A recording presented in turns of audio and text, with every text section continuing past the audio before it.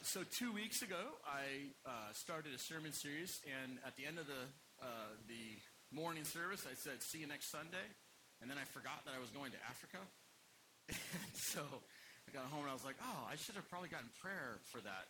And so many of you knew that, obviously, and you were praying. I just want to say thank you for that. And so, yeah, I was in Kenya for 5 days, and I actually almost was on an airplane longer than I was in the country. It was a very quick trip. My daughter Sadie and I went to Kenya, which is in Eastern Africa, and this was my 11th trip there. I've been going to Kenya for about 10 years or so, and so it was really great. I got to go over, and one of my good friends is a pastor in Nakuru, and his name's Edgar King, and he became the national director of Vineyard Kenya. So I was there to see him installed as the new national director, and then preach at his church and train pastors. And I also got to go to we went to this park, like just for a picnic, and we were eating food. And like, if you've ever been to a picnic here, have you ever been eating, chicken or barbecuing burgers, and all of a sudden a turkey walks out? Have you ever done that? Or like a deer, right? You're like, "Oh, this is really fun," you're eating your burger. Now, if you were with Kenyans, they'd be like, "Oh my gosh, what is that animal?" And they'd be taking pictures and everything. When I go to Kenya, you're eating, and all of a sudden random animals walk out, only they're animals we never see. So I have a couple pictures for you. So first animal is I got to see an elephant or two, and I got to touch it too. It was pretty sweet. I almost rode it, but decided not to.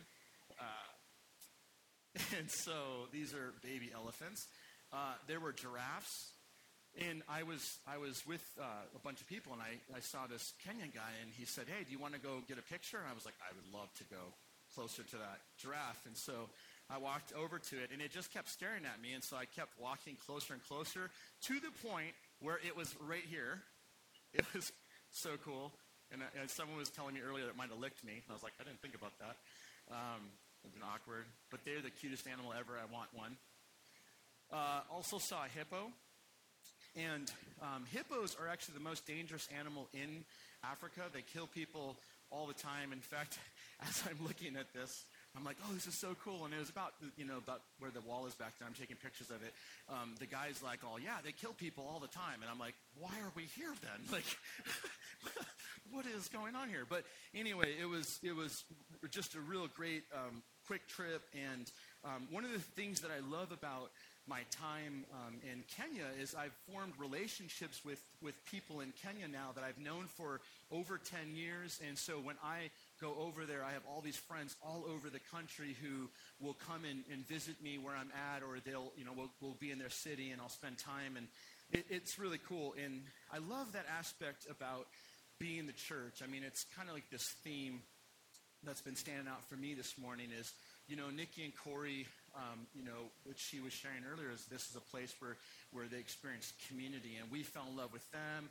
And we were sad to see them go, but now they've gone to another city and are planting a church, and there's this community of friends. And when we went up there, we saw them. They're all close, and it's like that's what I love about the kingdom of God is that when we get out of the way, Jesus has a way of building community and building relationships and friendships, and it's really beautiful when you see that. And so I was just really happy to experience that. And we're going to be going to Kenya in the future in the same way we're committed to wanting to do more missions in Mexico, which is a really great kind of like low-hanging fruit. If you want to get involved in missions, but you're not really sure, that you want to sit on an airplane for 30 hours, no one does. But if you are not sure about that, Mexico would be a great place to get in. And so you can talk to myself or Doug or any of our leaders here at the church. Doug, I should probably want you to just wave your hand real quick so that way all the people who don't know who Doug is now know who Doug is.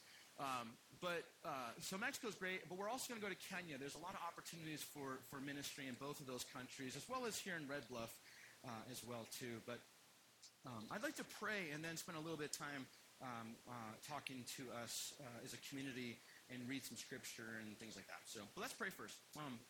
Father, we would like your Holy Spirit to be not just present as you have been this morning, but to be active and to speak to us and to encourage us, to kick us in the pants where we need to be kicked, and to comfort us where we need to be comforted, and to be encouraged and inspired and loved. Lord, just all the things that we have as a community, the needs we have, would you be present with us today? We pray this in Jesus' name. Amen. So we're in this sermon series right now that we're calling Core Values, and we're just exploring 5 of our Vineyard core values. And 2 weeks ago, I started talking about this idea of partnering with the Holy Spirit, and we looked at how Jesus gives us this model to where we, as followers of Jesus, get to partner with God and see the kingdom of God break into our world, and we get to, by the power of the Spirit, see people's lives healed and put back together, and that's kind of part of our DNA as a Vineyard church. Because I should mention, the Vineyard is a movement. There's 3,000 churches or so all over the world, and so we're part of this legacy or this tradition, so to speak. And so we talked about that. And then last week, Riker did an excellent job talking about experiencing and worshiping God. And I think we should give Riker a huge round of applause because he did such a good job. I just really appreciated what he was sharing with us. And then today I want to talk about this idea of reconciling people with God in all of creation.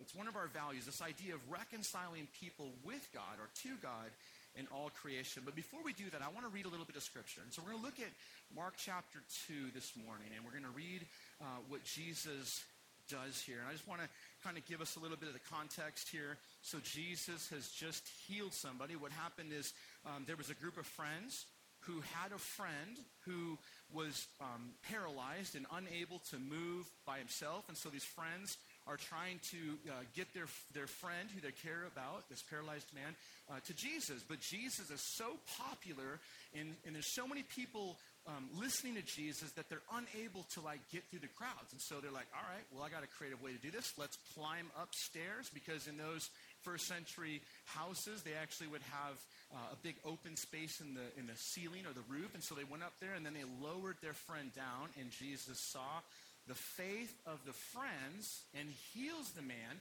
forgives him of his sins, and he gets healed. So that's just happened. And we read these words. Then Jesus went out to the lakeshore again and taught the crowds that were coming to him. As he walked along, he saw Levi, son of Alphaeus, sitting at his tax collector's booth. "Follow me and be my disciple," Jesus said to him. So Levi got up and followed him. Later, Levi invited Jesus and his disciples to his home as dinner guests, along with many tax collectors and other disreputable sinners. There were many people of this kind among Jesus' followers. But when the teachers of religious law, who were Pharisees, saw him eating with tax collectors and other sinners, they asked his disciples, "Why does he eat with such scum?" When Jesus heard this, he told them, "Healthy people don't need a doctor, sick people do. I have come to call not those who think they are righteous, but those who know they are sinners." Now, I don't know about you, but every time I've read through the Gospels, I just fall in love with Jesus over and over again. In fact, I have long believed that one of the ways that you can get to know Jesus better, because I think many of you are like, "Oh, I want to get to know Jesus better. Our mission is knowing Jesus and making him known." If that really is the case, I would encourage you to read the Gospels. I love Mark, and the reason why I love Mark is because it's only 16 chapters. Really quick, you get in, you get out, you get the bullet points. And then after you've mastered Mark, you can move on to Luke or Matthew and John. I mean, there's just so many beautiful things about Jesus in the Gospels, though. And everything that Jesus does is, I don't know, it's so winsome. People who know who they are or know the challenge we have as human beings, when we read the stories of Jesus, I don't know about you, but I just fall in love with Jesus over and over again. I mean, he has a way of inviting people in who are on the outskirts or margins of society. He does it in a way that you just feel like, oh my gosh, even I could experience grace. And then what I also love about Jesus is he has a way of throwing things in Pharisees' faces to make their arguments look absolutely ridiculous. And I just love that about Jesus. He does this back and forth thing where he's always constantly like really, really gracious to people who need grace. But then people who are filled with pride and arrogance, he has a way of revealing how lost and messed up they are. I just love it. And so every single time I read the Gospels or any passage of Scripture, I see that over and over again. And so here we are in Mark chapter 2. And this is a really helpful text, I think, for us to think about this value of being a community, a church, a community of people who are committed to reconciling people to God and to all creation. This is a great text. And I'm going to spend some time this morning talk about why I think it's so good. But this vineyard value, this commitment to doing all that we can to help people have peace with God in all of creation is really central to who we are. And it's central and it's foundational to what we do as a church. And this morning, I got to tell you something, like my time zones are so jacked up. I got really arrogant, speaking of arrogance. I got home on Tuesday, and I went to bed that night, and I woke up the next morning, I was like, I'm fine. I'm totally okay. And then, so Wednesday I went to core group, and I was even talking to people at core group, and they'll tell you right now, I was like, nothing. I'm young. I have no problems traveling. And then that night I didn't sleep at all. And I just stayed up all night. And so Thursday I went about my business, and then by 4:30 in the afternoon I was just dying. So I took a quick nap, and then I woke up, and I went to bed, and I woke up, and I was really doing great. And so last night when I went to bed at 11 o'clock, I was like, I finally have gotten on to the right time zone. And then at 2 o'clock this morning when I woke up, bright-eyed and bushy-tailed, I was a little frustrated. So I drank a bunch of coffee and all that type of stuff. But I got to tell you right now that as I was thinking about this topic this morning at 3 in the morning, I was thinking about a person who we've talked about here in our church community, but somebody who I think some of you might not know her story. Her name was Mary. And it's just a beautiful story because what I saw God do with our church community around this woman is exactly what I think Jesus is all about and he's called our church to be. But there's this lady, Mary, and so the story goes like this. I get a phone call one day. I'm here at the church office. This lady calls. She's like, hey, I need to talk to Pastor Luke. And I was like, well, he's busy, but let me get your phone number. No, I was kidding. I was like, hi, what's up? And she's like, yeah, so my friend Terry Blake gave me your phone number, and I want to talk to you because I need to figure out this whole Jesus thing. Like, all right, cool. So she comes and we sit down and she's like, so I've been given basically 2 or 3 months to live, and I don't have a relationship with God, I don't think, and I just want to know, what do I do? And so I'm like, it's not very often that we have people who just show up and oh, hey, I'd like to be saved, right? So I'm like, all right, so I just basically walk her through what the Bible teaches about salvation, and I share the gospel with her, and I talk to her about what Jesus did on the cross. He died on the cross for our sins, and she's just listening and listening and listening, and then at the very end, she's like, yeah, I want to do that. I'm like, really? You do? And so I'm like, all right, well, let's pray. And so we pray right there. She gives her life to Jesus, and I'm like, sweet, notch on the belt, got one. And then I'm like, all right, you need to get going. I got stuff to do. I didn't say that, but I was thinking it. And then she's like, well, can I come to church here? And I was like, oh, yeah. Probably should invite her to church. So invited her. She came on Sunday, and then she stayed here for the next year or so. And what happened is she eventually passed away. But over the course of a year and something, in this church community, she went from being a person who was just exploring what it meant to have a relationship with God, to having a relationship with God, to joining a core group, to serving in a variety of different teams, and she was here all the time. And then when she passed away, our whole entire church community could say we saw a woman who was reconciled to God and also reconciled to all of creation because she had a community of people who deeply loved her. And she was just, a huge testimony of this church's gospel commitment is really what happened. And so I was thinking a lot about her because I think she is a perfect example of what we are about as a church. It's not the only thing we're about. We're about a lot of other things. I think the kingdom of God compels us to be committed to certain kingdom activities.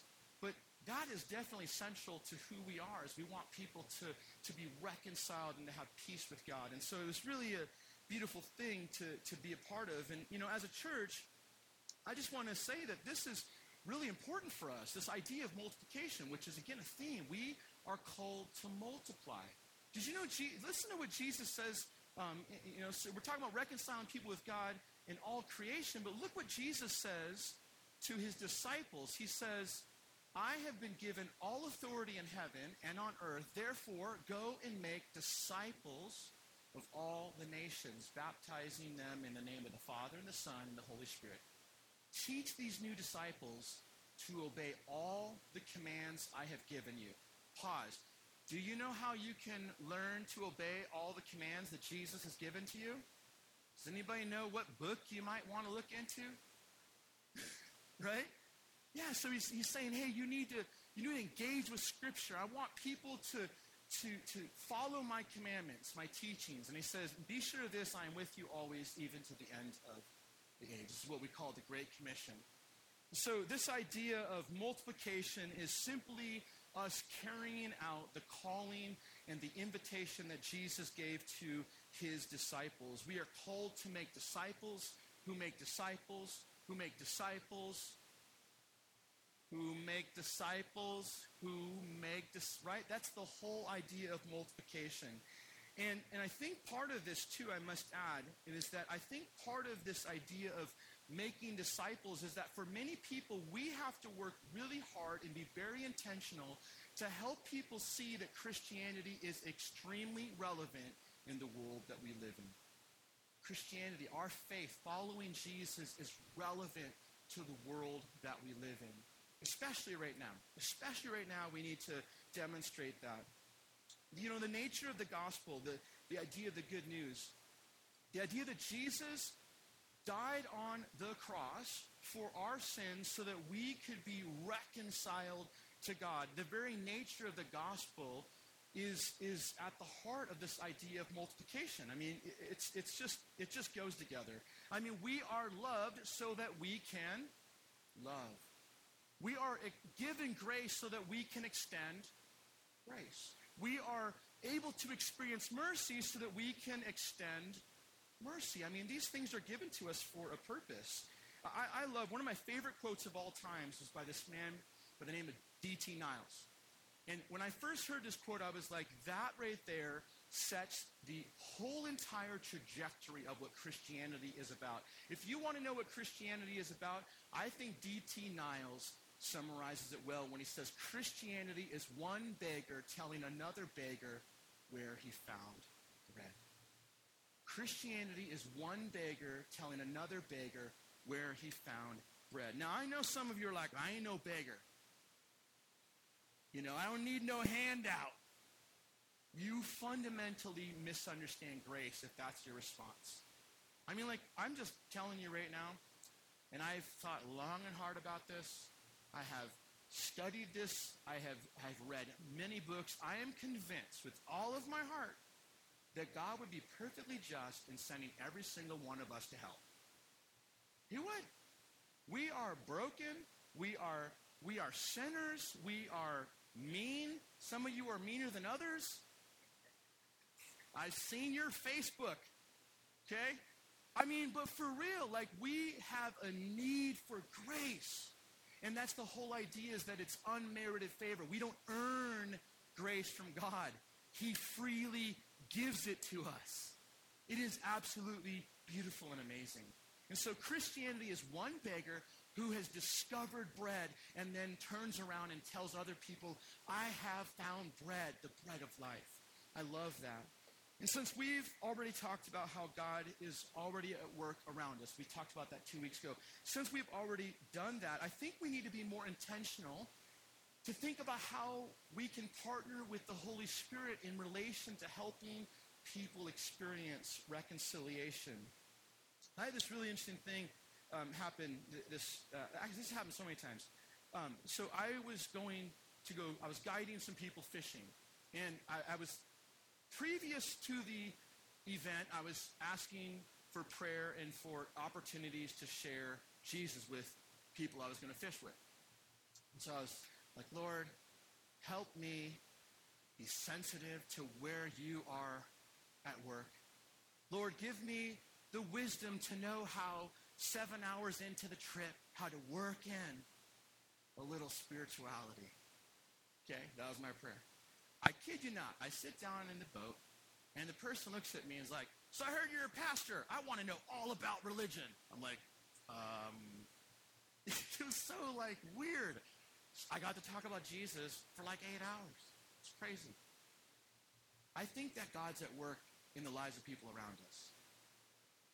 And that's what I've had that happen so many times. I've shared with some of you before where I had this one opportunity where I was guiding this guy who had driven from Utah, and he gets in the boat, and he immediately goes to, the deep end of the pool. So, I'm from Utah, and I just discovered my dad's suicide a few years ago. And I'm like, just rowing my boat. Okay. And, and he just starts telling me about how hard it was seeing his father and being on a date with his then wife for the first time, and then discovering his father's suicide. And he's telling me all about it. And then he's like, I grew up Mormon, but, that is just too legalistic for me, and I just don't believe any of that stuff. But I really want my kids, though, to have some type of faith. And my wife and I are talking a lot about, what it means to be a person of faith, and I'm trying to figure that out. And then he's like, so what else do you do besides guiding? And I'm like, well, incidentally, I actually am a pastor. And then 8 hours of talking about Jesus. It was crazy. And this is all I can tell you, is that it just seems like when we begin to see and keep our eyes open about the fact and the idea that God's at work all around us, and we open up our ears and keep our eyes open, we start to observe that there's a lot of opportunities around us to be able to share our faith with people. And I have to tell you right now, your story about how you experience grace can help other people be reconciled to God. That is why your story, your testimony is so deeply important. I'm at the point now where it's funny, when I was in seminary and in grad school, I took all these classes on post-modernity and trying to share my faith in a secular world, and I read all these books on how to deal with all the objections that people have to the Bible, or to, all the philosophical challenges, how can a loving God allow suffering, and all these really deep questions, which I think are very important. But what I've found, and I suspect, is that most people actually just want to have some really practical things explained to them, like, does God love me? How do I know that God loves me? Or maybe they just want to see us demonstrate our faith in Jesus in a real way. I just have come to the point where I'm convinced that it's not quite as challenging or as impossible as we sometimes think it. So what I think we need to see in Mark 2, though, is this. There's a couple things that I want us just to see. And it's just so central to this idea of reconciling people. Mark right here notes, you see that? He notes that that there were many tax collectors and other disreputable sinners that were with Jesus and with Matthew that time, with Levi. But then it says this. It says, there were many people of this kind among Jesus' followers. It's really interesting to me that Jesus is always hanging out with messed up, broken people, so much so that the Pharisees see Jesus hanging out with all those people, and they ask the question, why is he hanging out with all those scum? All those scum. I was in core group this week, and one person said it so well. He said, when I read this text, what this text does for me is it reminds me that Jesus wants to hang out with me. And I was like, you're not that scummy. No, I didn't say it. But it was true, though. I was like, man, that's true. If we know who we are and we're aware of our brokenness, it is deeply, deeply, deeply humbling and amazing and beautiful to think that Jesus wants to eat with us. He wants to spend time with us, as broken and as messed up as we are. And so I think that says something about the nature of Jesus' commitment to reconciling people. And then I also think we see that Jesus' way of doing ministry is very important to note. Because I think that sometimes we get it in our head that we have got to do things in such a, really, I don't know, we put all this energy and effort into doing it right, and oh my gosh, we're going to go do this outreach. We got it all planned. We're going to go hand out all these different things, and then we're going to give them these tracts and these books, and we're going to also have the bullhorn so we can yell at them and tell them they're terrible people, and I can't wait to do it, and it seems so overwhelming. But you know what Jesus did almost all the time is he sat down around a dinner table and he ate with people. That's what Jesus did. That's what Luke chapter 7, verse 34-ish, it says that the Son of Man came eating and drinking. That was his methodology for doing ministry. And so I think that the idea of having numerous meals and coffee meetings and getting together with people and sharing your faith is a very effective way to help people experience reconciliation. So this is what I want to do just for the rest of our talk here. I want to talk about what I see as two obstacles to reconciliation.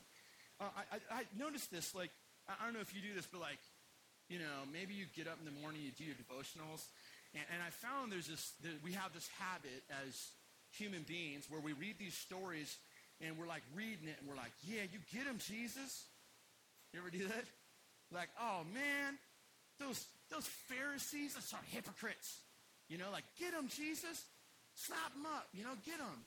And we have this way of always reading the text of Scripture like we're the hero, like we're the disciples. Oh yeah, I would never.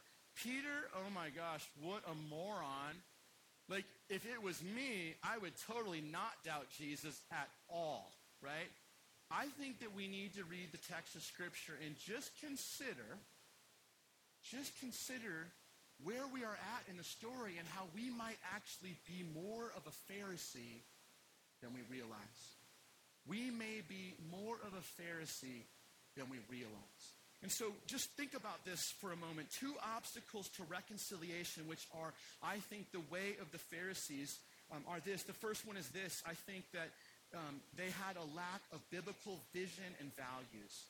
And it's fascinating to me that the Pharisees, who are literally the most smartest, is that an appropriate sentence? The most smartest people about the Old Testament law. I mean, they have it memorized, okay? They know it all. And so what we see is they know everything about the Old Testament. So the Old Testament all over the place says that Israel was supposed to be a light to the nations.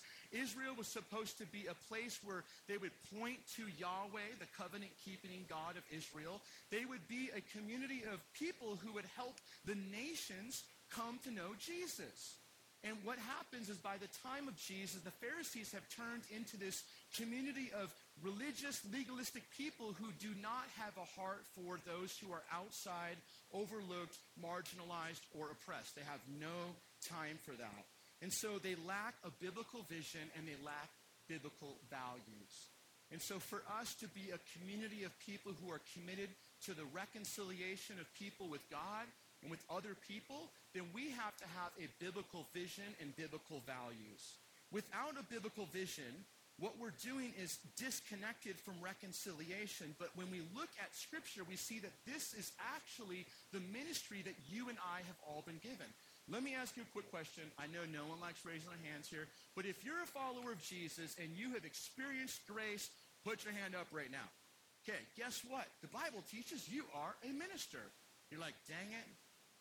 That's your job.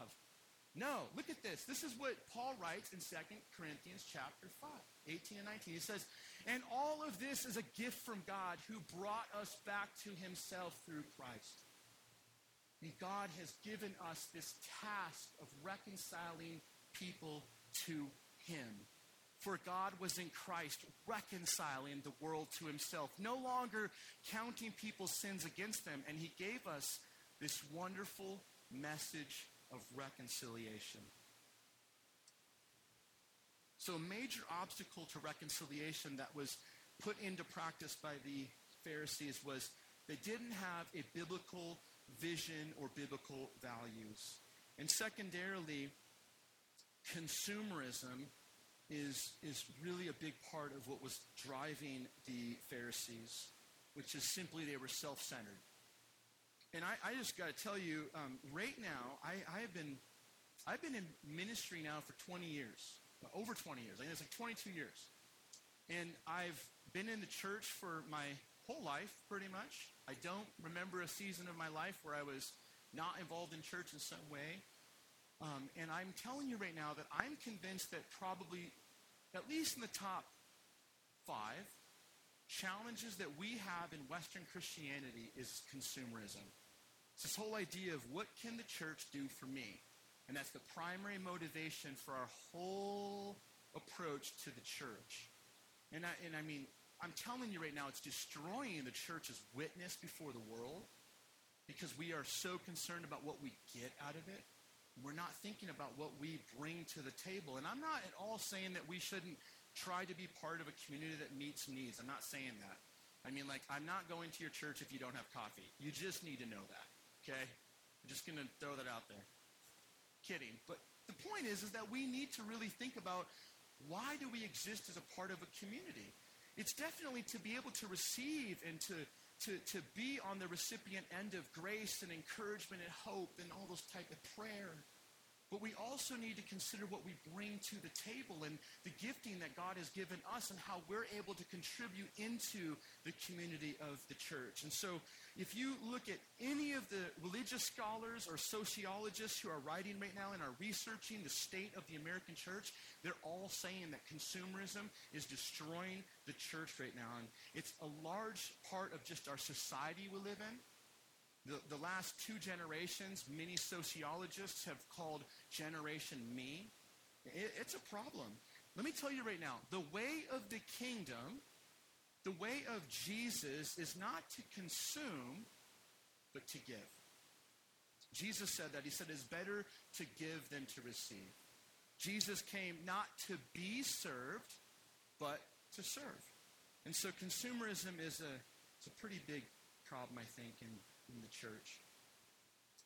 So I want to just read this quick statement from our values. This is from the Vineyard core values and vision in relation to reconciling people with God and all creation. This is what we say. We say Jesus is reconciling humans to God, to each other, and to the entire creation, breaking down divisions between Jew and Gentile, slave and free, male and female. Therefore, we in the Vineyard are committed to becoming healing communities engaged in the work of reconciliation wherever sin and evil hold sway. We seek to be diverse communities of hope that realize the power of the cross to reconcile what has been separated by sin. This is what we are about.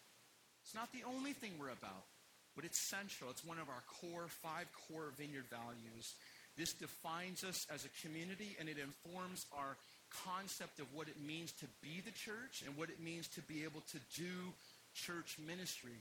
This, quite frankly, just as a side, is how I think about church growth. And when I think about church growth, my concept of church growth is not like, hey, let's figure out how many people from other churches we can get to come to our church. Like, oh my gosh, we need to have better coffee. Why don't we get an espresso bar? Not saying we're not going to do that, just saying, okay? Like, that's not what drives. It drives a biblically informed concept of church growth. I think what drives a biblically informed kingdom theology influenced concept of church growth is to think about all of these people in our community who do not have a relationship with Jesus. And because they don't have a relationship with Jesus, we want to be a community that helps reconcile them to God and helps reconcile them with other human beings so they can be in community together to grow and to be nurtured and to be able to also, therefore, make disciples and make disciples and make disciples. And so we're not thinking about lateral church growth per se, but we're trying to see people come to faith in Jesus. And I want to be clear, I'm not saying, if you're checking out the Vineyard from another church, we're not saying don't do that. I mean, there's definitely, wisdom in and exploring other church communities. I'm not saying that at all, but I just want to let you know that our primary central commitment is to reconciling people to God. That is it. We want people to come to know Jesus. Amen? Let's stand up together.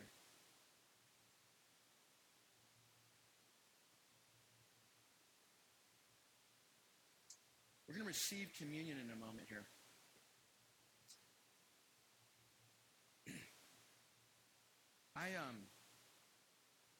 Ever since core group, I've been meditating on that idea that Jesus wants to eat with scummy old me. Yeah, amen. It's so beautiful that Jesus, all throughout the Gospels, Jesus himself said, the Son of Man came eating and drinking. He came eating and drinking. That was his methodology of bringing the kingdom of God. He came eating and drinking. And so isn't it fitting that one of the ways that Jesus would communicate the gospel to his people would be through a meal? And this goes all the way back to the Old Testament, where Yahweh, the covenant-keeping God of Israel, gives Israel meals to remember the grace of God. So it's like, this is just a pattern that we see all over the Bible. But Jesus instituted this meal, the sacrament, the Eucharist, communion, or the Lord's Supper is what we refer to it as. And so in a moment, we're going to receive communion together. And I just want to say a couple things about that. First of all, if it's your first time here at the Vineyard, maybe you're not sure if you're allowed to receive communion with us. And I just want to mention that one thing that we strongly believe is that this is not my table, and this is not the Vineyard's table. This is the Lord's table. And Jesus instituted a way of having meals by having meals with lots of messed up, broken people. And so what I like to say is that this meal was instituted for his followers. But if you're here this morning and you want to experience grace, maybe it's for the first time, maybe you're not even sure where you're at with this whole Jesus thing, but this morning you have a sense or a desire to experience grace, then I would say you are welcome to receive with us. And so if you're here right now and you don't yet have one, you feel free right now to come forward here, or here. There's always a couple people that didn't get one, so feel free to do that. It's totally normal.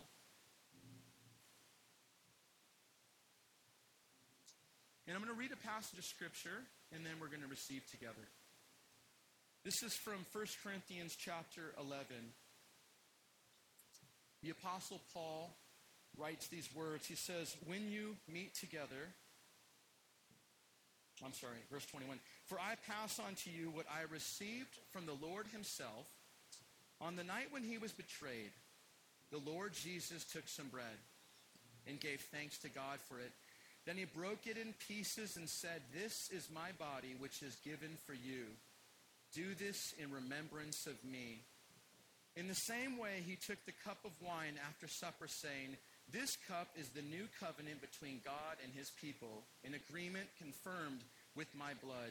Do this in remembrance of me as often as you drink it. For every time you eat this bread and drink this cup, you are announcing the Lord's death until he comes again.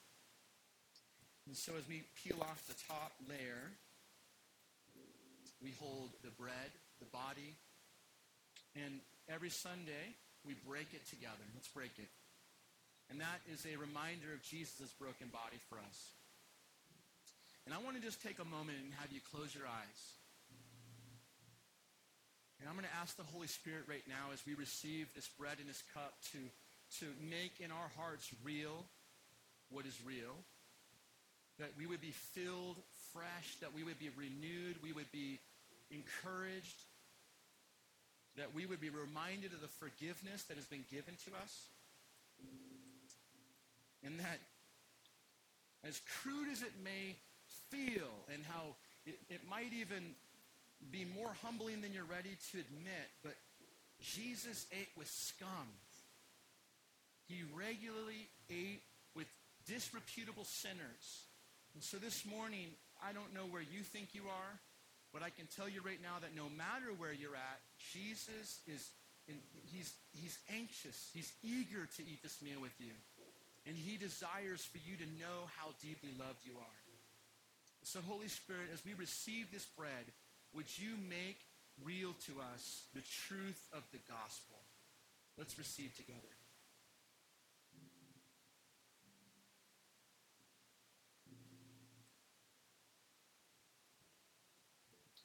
And as we hold up this cup, the cup of the new covenant, Lord, as we drink from it, would you refresh our hearts? And would you do, as the Apostle Paul writes in Romans, that your Holy Spirit would pour love into our hearts? Let's receive together.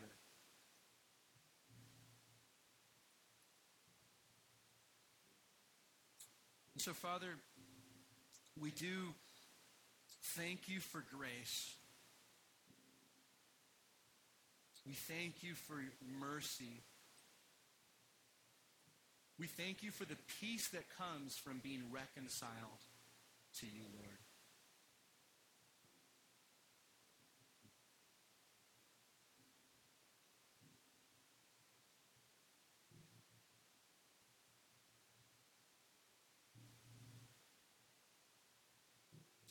Before we transition from this gathered space of worship, let's just wait on the Holy Spirit for a moment and feel like there might be some things for us to pray into. And so I'm just going to encourage you to keep your eyes closed right now. And let's just position our hearts to receive from God right now.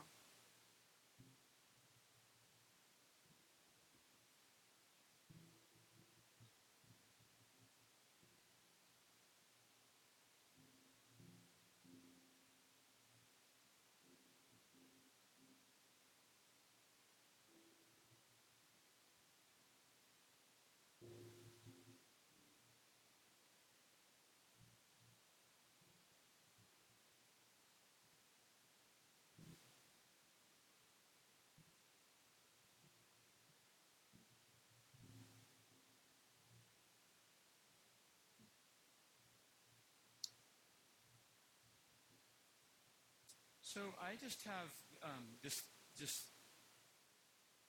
nudge, this feeling that there's a number of you in this room that even as we've been just standing here, as you've been sitting this morning, you've been hearing this word reconciliation, you've been sensing that God has called you in a unique way to be a minister of reconciliation. Like all of us in this room are called to be ministers of reconciliation in the sense of sharing the gospel with people, but there's some of you in this room, you have some specific, some particular situations where God has given you opportunities and even a nudge. And so I want to pray for you. If that's you, I want to pray for you for a moment. But we don't always do this, but I just have a strong sense that Jessica, you have that ministry in the school, like with your kids. I just so clearly just think that God has placed you in that room for a reason. I know you know that, but like we're going to pray for you. And then right behind you, Wes, I don't know her name. But yeah, her right there. You can touch her hand. I also have a sense that God's really, I almost had a feeling like there's some relationships in your life that like maybe there's just been some fragments or maybe some distance, but I feel like God's just saying he's going to use you as a conduit for reconciliation just with some relationships that are going on in your life. Does that at all seem possible? Yeah? Okay. What was your name? Barb? Okay. Wes is a professional prayer. I've looked into it. So Wes and Shannon, will you guys pray for Barb if that's okay? And then would you guys pray for Jessica right there? And then for anybody else in the room right now where you would say, hey, that's me. I feel like the Lord's given me just a nudge right now that I want to be more involved in praying for reconciliation. I'm just going to pray a general prayer, but if you want to just acknowledge that, like, yeah, that's definitely in my realm, just put your hand up right now. We'll pray for you as well. Doesn't have to be weird or anything, unless you want it to be weird. There's a couple people right there. Yeah. All right, so Father, I just pray right now for your Holy Spirit to just begin to fill every person in this room who feels that nudge, has a sense of being invited into into that, God. I pray that you would give them wisdom, that you would give them just the eyes to see the opportunities around them. Lord, we just take a moment and pray for Barb over there. We pray that those relationships that you want to speak through her, Lord, that you would bless those. And we pray for Jessica as well, that, Lord, every student that comes into her class would be encouraged and would receive hope. And, Lord, I just pray now that as we transition from this place of gathering together in the name of Jesus by the power of the Spirit for the glory of God, that you would go with us into the communities that we live in, and that we would be a blessing to everybody we come in contact with. We thank you for all that you are doing in our community. We long for your kingdom. We pray that your power and your glory would be lifted up, God, in our lives. We pray this in Jesus' name. Amen. God bless all of you. We'll see you this Wednesday, 6:30 for core groups, or next Sunday at 10.